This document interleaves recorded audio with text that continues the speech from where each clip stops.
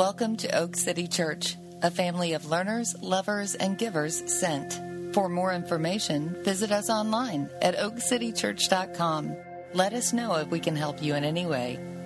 Thank you for listening. Amen. Thank you, Jake, for leading us. As I am the audience this morning out here belting it out, I'm reminded of the book of Revelation, and every tribe, tongue, and nation is going to be before the throne of God, worshiping Him. And there's something about worshiping. I can try and worship in my car, and I can worship in my car for sure, to something off of Amazon, whatever. But there's something about being with a group of people and worshiping the Lord. And I, too, look forward to having some people here next week. It helps to have people in the room listening to you, but more so to worship with you together in the same space. That's what we're meant to do. So if you're comfortable with that, we'd love for you to sign up for that. You can do that at the website and be here in person next week. We're going to have an outdoor option as well, so please make time to do that. We're continuing in a series that we started a few weeks ago called Peter and Everyman's Guide to Spiritual Formation. And this morning, I was reminded of, I've got a bunch of papers on my wall in my office that are just reminders to me of what's important. And so this is one that's been up there for years. It says, ultimately, each church will be evaluated only by one thing: its disciples. Your church is only as good as its disciples. It doesn't matter how good your praise, your preaching, your programs, or property are. If your disciples are passive, needy, consumeristic, and not moving in the direction of radical obedience, your church is not good. And I read that years ago, and I thought, man, that is keeping your eye on the ball. And that's what we are doing with this series, is taking a look. I'm just trying to take a deeper look into what does it look like to grow in your faith in Jesus and to grow as a disciple of Jesus, becoming more like Jesus. What are the stages? I've compared it to a marathon the last few weeks of how do you know where you are on that map and what the destination is, because that's going to help you persist in the middle of it. And so that's where we've been in this series. We've been through stage 1 and stage 2. This week is stage 3. And I'm going to pick up with a passage from Matthew chapter 16. It says, when Jesus came into the district of Caesarea Philippi, he asked his disciples, who do people say that the Son of Man is? And they said, some say John the Baptist, and others say Elijah, and others Jeremiah or one of the prophets. And Jesus said to them, but who do you say that I am? And Simon Peter replied, you are the Christ. You are the Son of the living God. So this scene is similar to the scene from last week, but it's a different scene from the one last week. And these stages that I've talked about, I've said you're never all in one stage or another stage, and you go back and forth a little bit. I was talking to somebody this week who suggested that they work a little bit like layers, and I thought, man, that makes quite a bit of sense, that you go through layer 1, but you're never...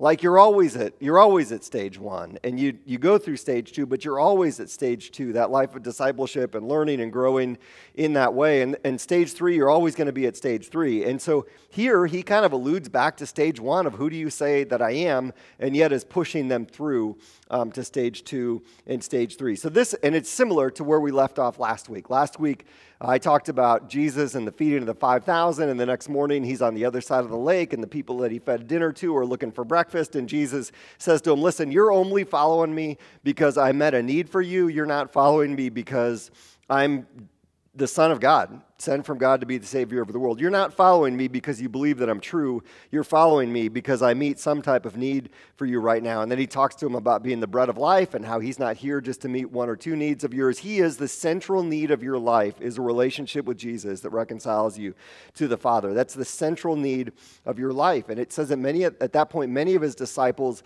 left him because it was hard. And that is hard to say that Jesus is the central need of your life. You don't completely understand that. You can kind of get it. And so a lot of them left, and he turns to the 12 and says, do you want to go away also? And Peter says, we can't. Where else would we go? You have the words of eternal life. We've believed, stage 1, and come to know, which is a bit of stage 2, that you are the Holy One of God. It's deepened. Our emotion has turned into conviction, and now we're convinced that you are our Savior and our source of life, and we need to follow you. And so stage 2 is, moving into that and through that and getting to that place where you've surrendered certain areas of your life to him, and And sometimes that works out really well and he straightens things out, and other times it doesn't work out well, but you know it's true because sometimes true is hard, you know? And so sometimes Jesus is true is hard, but he's still true. And so you're locked into that relationship with him, and that's where they are at this point. Who does everybody else say that I am? And this is still the issue today, where you ask people who Jesus is, and they're going to say a prophet or a teacher or a good guy. Well, who do you say that I am? You are the Christ. You're the one that has come from God to save us. And so then he takes it further, and Jesus said, "Blessed are you, Simon Bar-Jonah, for flesh and blood has not revealed this to you, but my Father who is in heaven." And I'll just, I've mentioned this, I think, every week for the last few weeks, and if this isn't catching with you, don't worry about it yet. At some point you'll have to, but he wades into that deep end of the pool, which is kind of a free will election thing, and he's saying, you didn't do this, God did this in you. It's God's work, and it is important because it's God's work, and he's going to call Peter into God's work, but it's God's work ultimately, and that's something that when you move into stage 3, you've got to learn that. And he said, I tell you, Peter, you're Peter, and on this rock I will build my church, and the gates of hell shall not prevail against it. I will give you the keys to the kingdom of heaven. Whatever you bind on earth shall be bound in heaven, and whatever you loose on earth shall be loosed in heaven. And so they go to a place called Caesarea Philippi, and I've included a picture of this. I had a chance to go there a few years ago. It was amazing. If anyone wants to take a trip to Israel, text me right now. We'll hook this up because I would go back in this afternoon. If somebody said, hey, someone dropped out of our trip, you can go, but you got to leave right now. I would leave right now, like in the middle of the sermon. I would leave to go back there because it was amazing. And this was just one of those things. You hear this passage, but then you see the place where it happened, and it's on this rock. I'll build my church. So they're standing in front of this massive rock formation, and he's saying there's a foundation to this thing. And people like debate, and I'm not sure what the rock is. Peter is Petros, so that's rock, but the word that he uses is Petros, so it's like layers of rocks, which looks more like this thing. And then Jesus is the cornerstone on which the church is built. So the gospel, his confession of faith that Jesus is the Son of God, to me seems to be like the rock. And Peter later says that we're put together like living stones. And so it's just this foundation of what the church is going to be built on, this profession of faith in Christ as the Savior. And then he says the gates of hell won't stand against it. Well, Caesarea Philippi was on the way north end of Israel, and it was, Caesarea, it's named after Caesar. It's a place of it's not just it's a place of worship of all sorts of different gods. And so in the little cave in this picture, they would worship the god Pan. There's a river that runs through the back of that, and they'd throw a sacrifice in there. And if the sacrifice went down the river and blood didn't come through the surrounding streams, then they would think that the gods had accepted their sacrifice. And where it went in there was the gates of the underworld. I mean, it was referred to as the gates of hell. And so when Jesus is saying the gates of hell won't prevail against it, in a way he's saying, listen, people worship all sorts of stuff, and the church is going to prevail against all of that, what Jesus would call idol worship. You know, the gates of hell will not prevail against the worship of Christ as the Son of God. And so he's giving a statement and a commission to them. It's mission that he's telling them about. And I heard one pastor years ago say that Caesarea Philippi is a place that good Jewish boys didn't go. And Jesus is saying, no, go there, and I'll be with you, and we're going to dominate this thing. Like the church is going to go into the world. I thought a little bit about Stranger Things. I only watched a few episodes. That's like in my cultural wheelhouse, the time of that, but I didn't get into it. But it seems like they're not supposed to go back into those woods, and Jesus is saying, hey, go into the woods. I'll be with you. We got this. And that's what he's telling them. It's a statement of mission. And that's what stage 3 is, but it's a deepening of that. You know, he told Peter at the beginning, I'm going to follow me and I'll make you fishers of men. He's constantly talking about mission, and he's going to talk about mission more when he leaves. You know, go therefore and make disciples of all the nations. There's always mission. Here he's deepening that. And so this is what I would say is fundamental about stage 3. And I'm going to put this, it might be a little bit crass, but I think it's helpful. In stage 3, you move from merely being a consumer of like religious goods and services to a producer. You move from being a consumer to a producer. And so there's a simple question in there. If you just thought right now, is my spiritual life primarily about the consumption of religious goods and services, or have I moved to being a producer? Now, we're all consumers. Every week I produce a sermon and you consume a sermon, and that's the way that things are supposed to be. But the sum total of your walk with Christ cannot be consuming things. And when you move from stage 1 to stage 2 and you're not yet to stage 3, it can kind of feel like that's what it's supposed to be. But Jesus is constantly pushing past that. You need to be a part of the distribution chain. You need to not just be getting the Amazon packages every day. You need to start driving the van around, and distributing the packages to other people. Jesus said it's more blessed to give than to receive. And that's stage 2 to stage 3. He said, and he's going to say it later in this passage, you have to lose your life to save your life. And he talks, that's what a disciple does. That's moving from stage 2 to stage 3. Now, I can remember, I've referenced this the last few weeks, a time in my life. I'm in my early to mid-20s, and there's like a revival spiritually, and that's when I remember these stages most specifically. And there was a guy that God put in my life at that time, a guy named Ben Sam. And so when I started going to this church and really engaging it, Ben was a guy I met at one of these Sunday school classes I went to. And Ben was Vietnamese. He came over in the 70s during the Vietnam War. I don't think he was technically orphaned, but his parents couldn't just in all that support him. So he ended up being raised by a family in Mansfield, Ohio.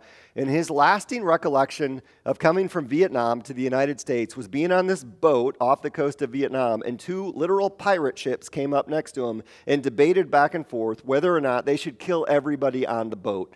But he made it through that. That's Ben.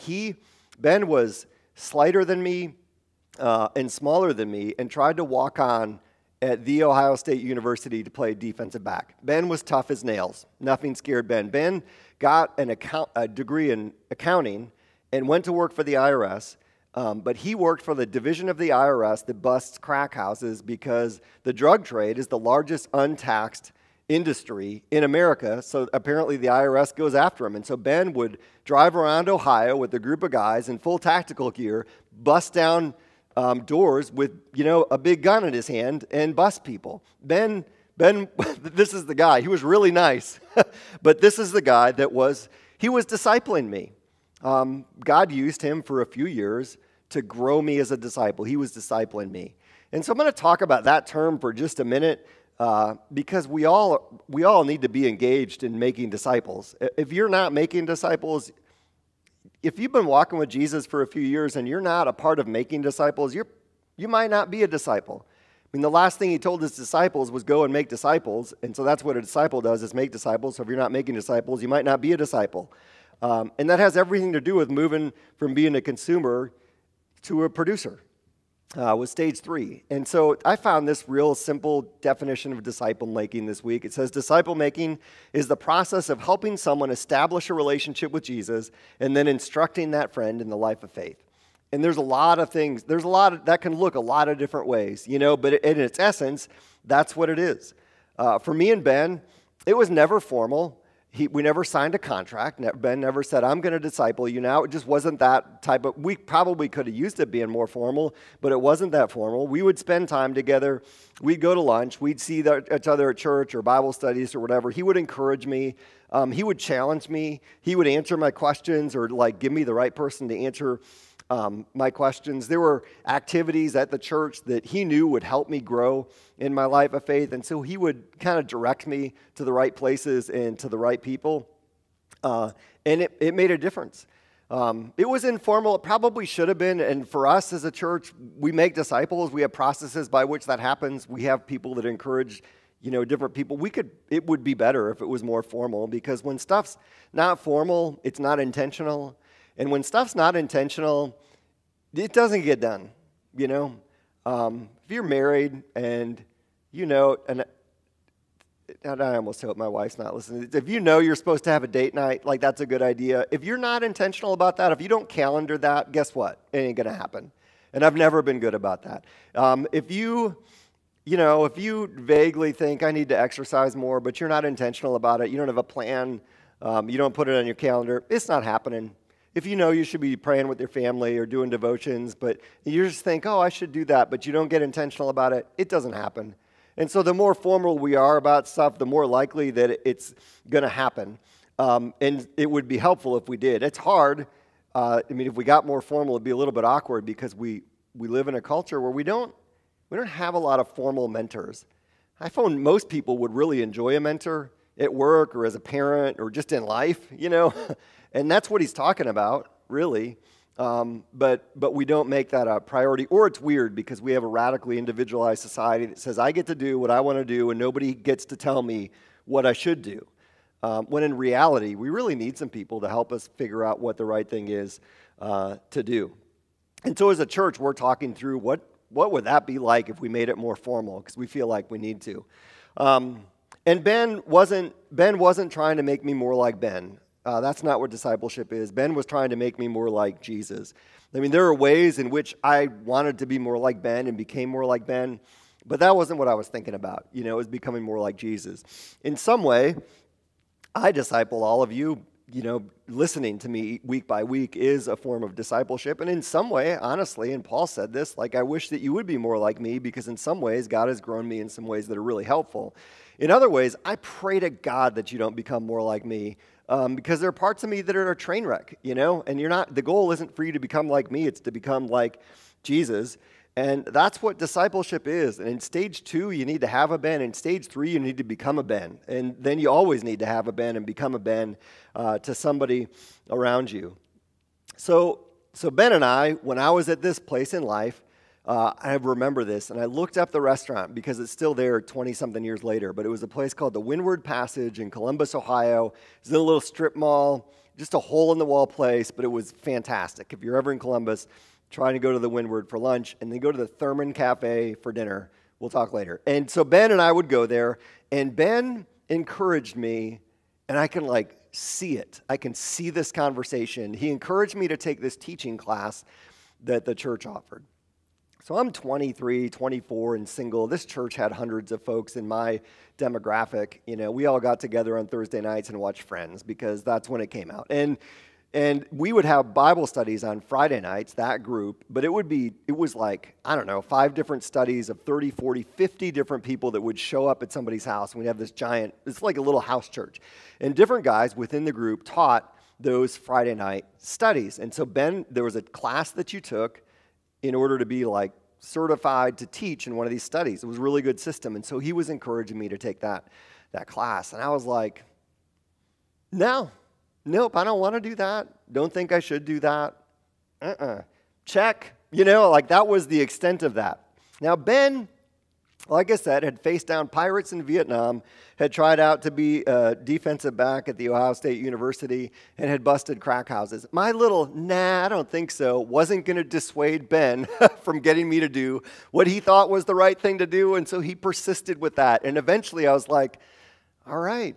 Maybe he's right about this. And sometimes that's just what you need, is the push. And sometimes if you're in stage 3, 4, 5, 6, and someone doesn't respond to the push, keep pushing.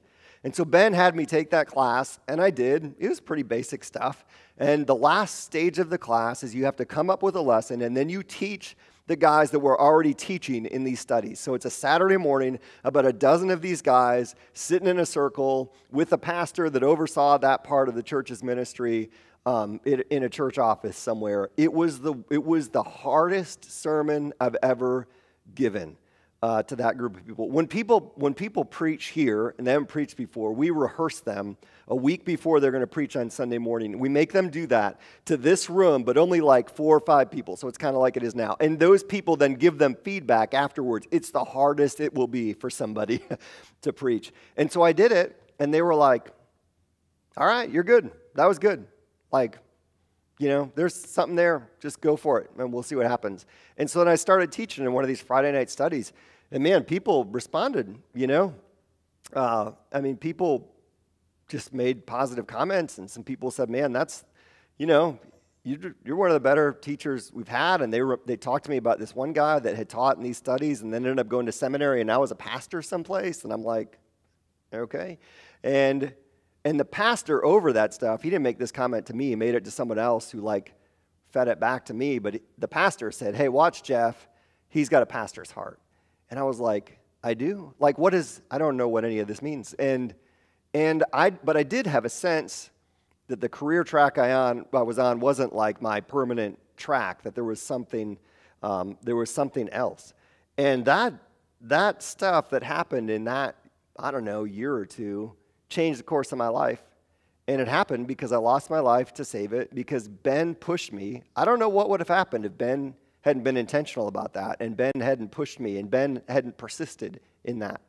But he persisted, and I lost my life, and in some ways saved my life. Jesus saved it, And Ben said, hey, get off your butt and stop leeching off the church and get in the game. And at some point in your walk with Jesus, that's the message you need to hear. Get off your butt, stop leeching off the church, get in the game, because that's the way that the thing is meant to work. Move from stage 2 to stage 3. Move from just being a consumer to being a producer. And so being productive in the kingdom of God is going to cost you something, but it's going to give you much more in return. But it's going to feel like, I don't know if I can do this. I don't know if I want to do this. I don't know if I'm able to do this. I don't know if I should do this. But you should. I mean, it's just part of the progression.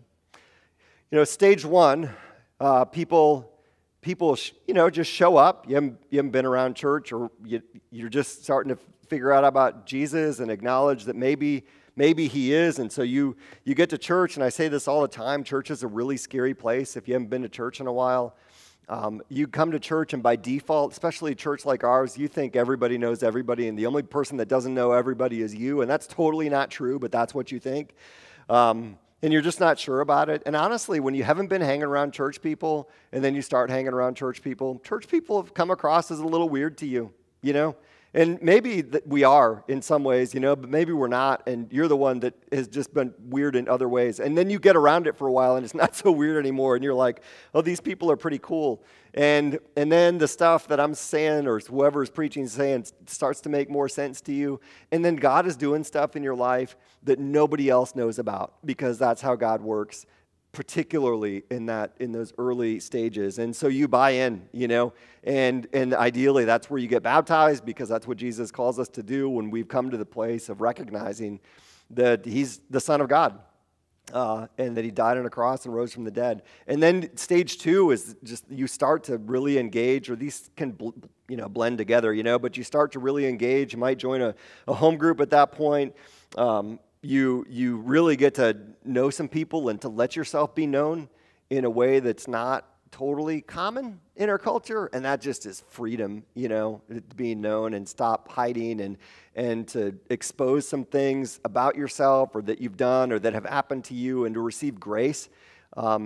Like the grace of God from people in that is awesome. It's a fantastic thing. And you might start edging into stage 3 at that point, because you want to be a part of things. And so you volunteer for the guest services team, and I can stand at a door and be nice, which is super, super significant, But God may call you to greater leadership than that. Or you're in the nursery holding babies, or on the hospitality team, or whatever it might be. You want to be a part of things, and so you edge into that. But then stage 3 really usually calls you to something more. Some greater responsibility, some form of leadership that maybe you haven't done before, you don't feel like you're ready for, but you are. I'm going to read, I found something in this book, and I ran it by a few people, and this is about stage 2, like how you can get stuck at stage 2.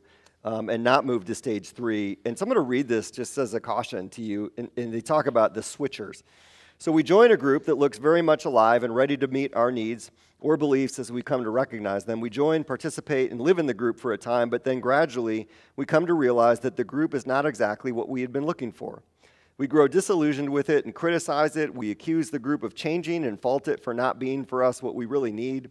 It may be that the leader has begun to move in a different direction than the one we found, or the one we thought we found upon joining, so we leave. We may try initially to make changes or voice our differences, but to no avail. We feel betrayed.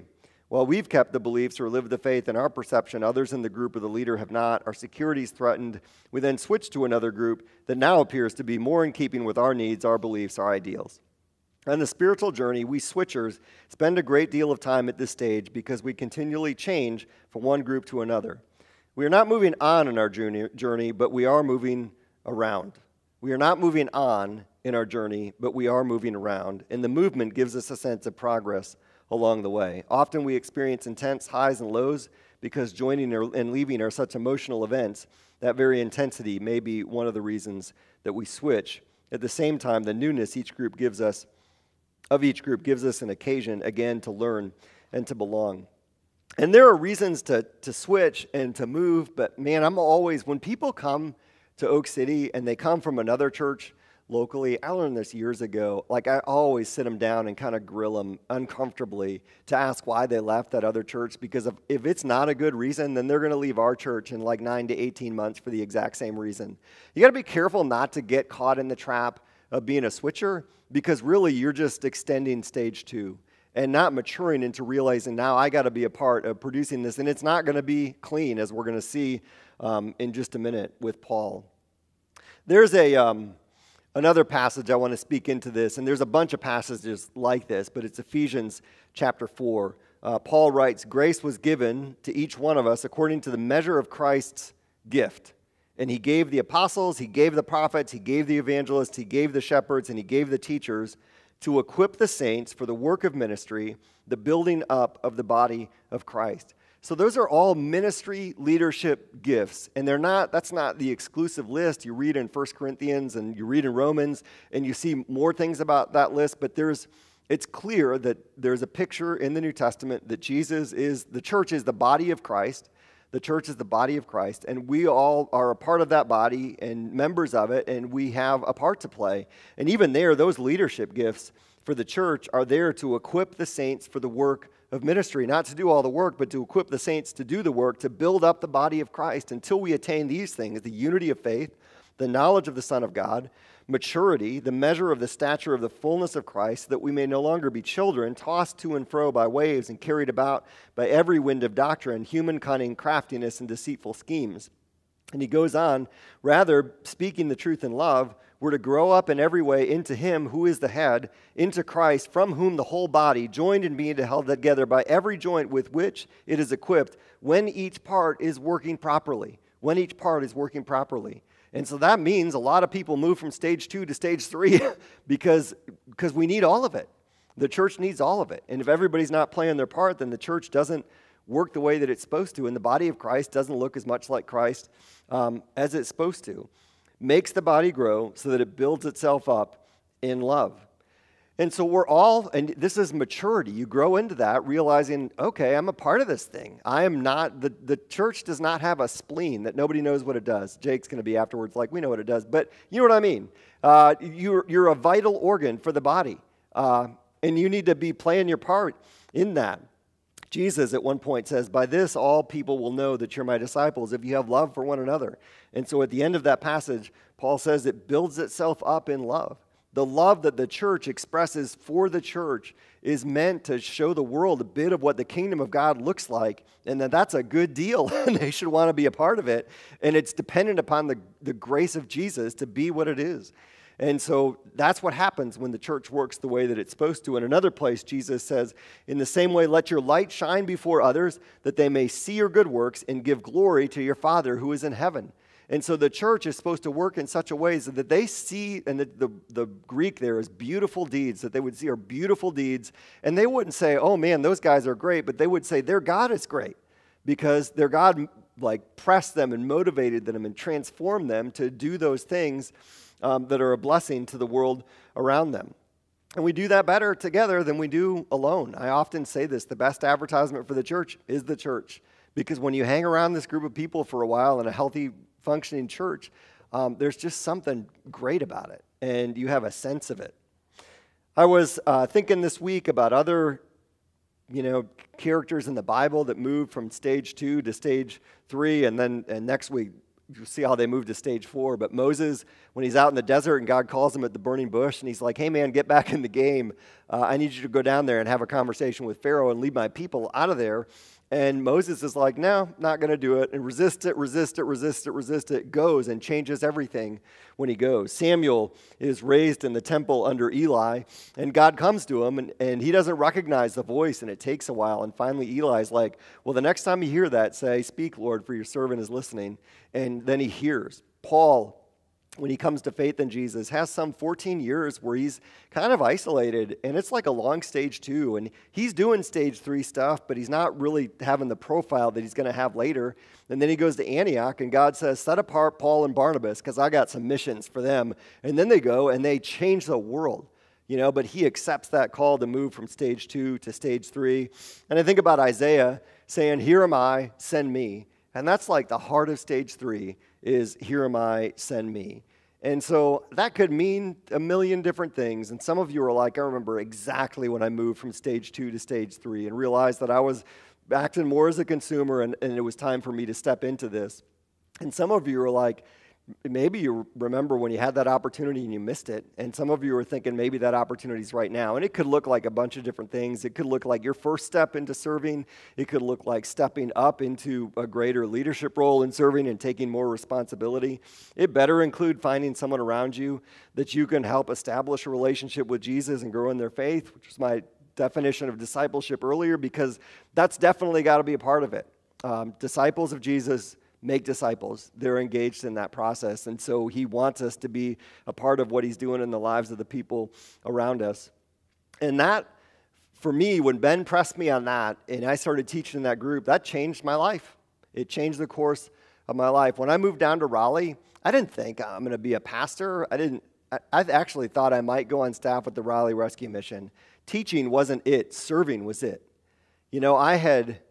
I had come to realize like God could use me to make a life and a difference in the life of the people around me. And like that, when I was a youth pastor, I used to talk about how that's like spiritual crack. If you can get these kids realizing that God wants to use them to improve the lives of the people around them, and there's no bigger way you can improve somebody's life than introducing them to Jesus and letting Jesus take their life over. When I realized that, that's what I wanted. And so when I came down here looking for a church, the number one question I asked when I was looking for a church is, God, where do you want to use me?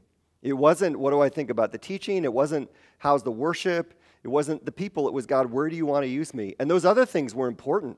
I can remember going to Crossroads, and there was a guy teaching named Chuck Millian who he just started then, but taught there for years, and I loved his teaching, But, the worship, I don't know, it's a little cheesy maybe. And then I went to Colonial Baptist. And so that was a little buttoned up for me. And I liked Pastor Davies preaching.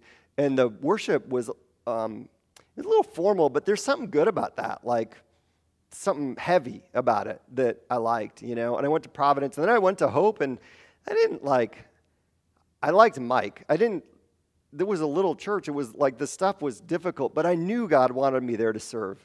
I just didn't have any question about it. I didn't know what that was, and a year and a half later, I'd quit my job and come on staff as a youth pastor. Like, that's the question we should be asking when we're stage 3 and beyond is, God, where do you want to use us? Where do you want to use us?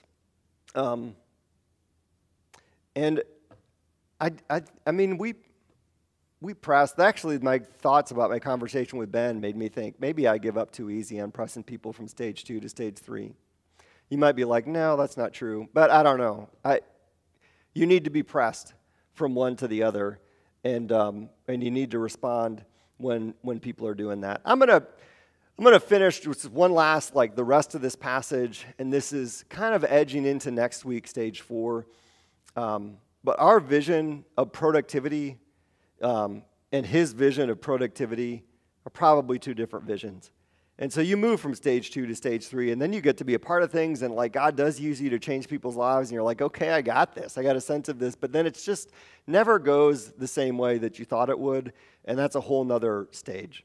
And so Peter, he kind of steps in it here. So from that time, after this confession and the scene at Caesarea Philippi, Jesus began to show his disciples that he must go to Jerusalem and suffer many things from the elders and the chief priests and the scribes and be killed, and on the third day be raised.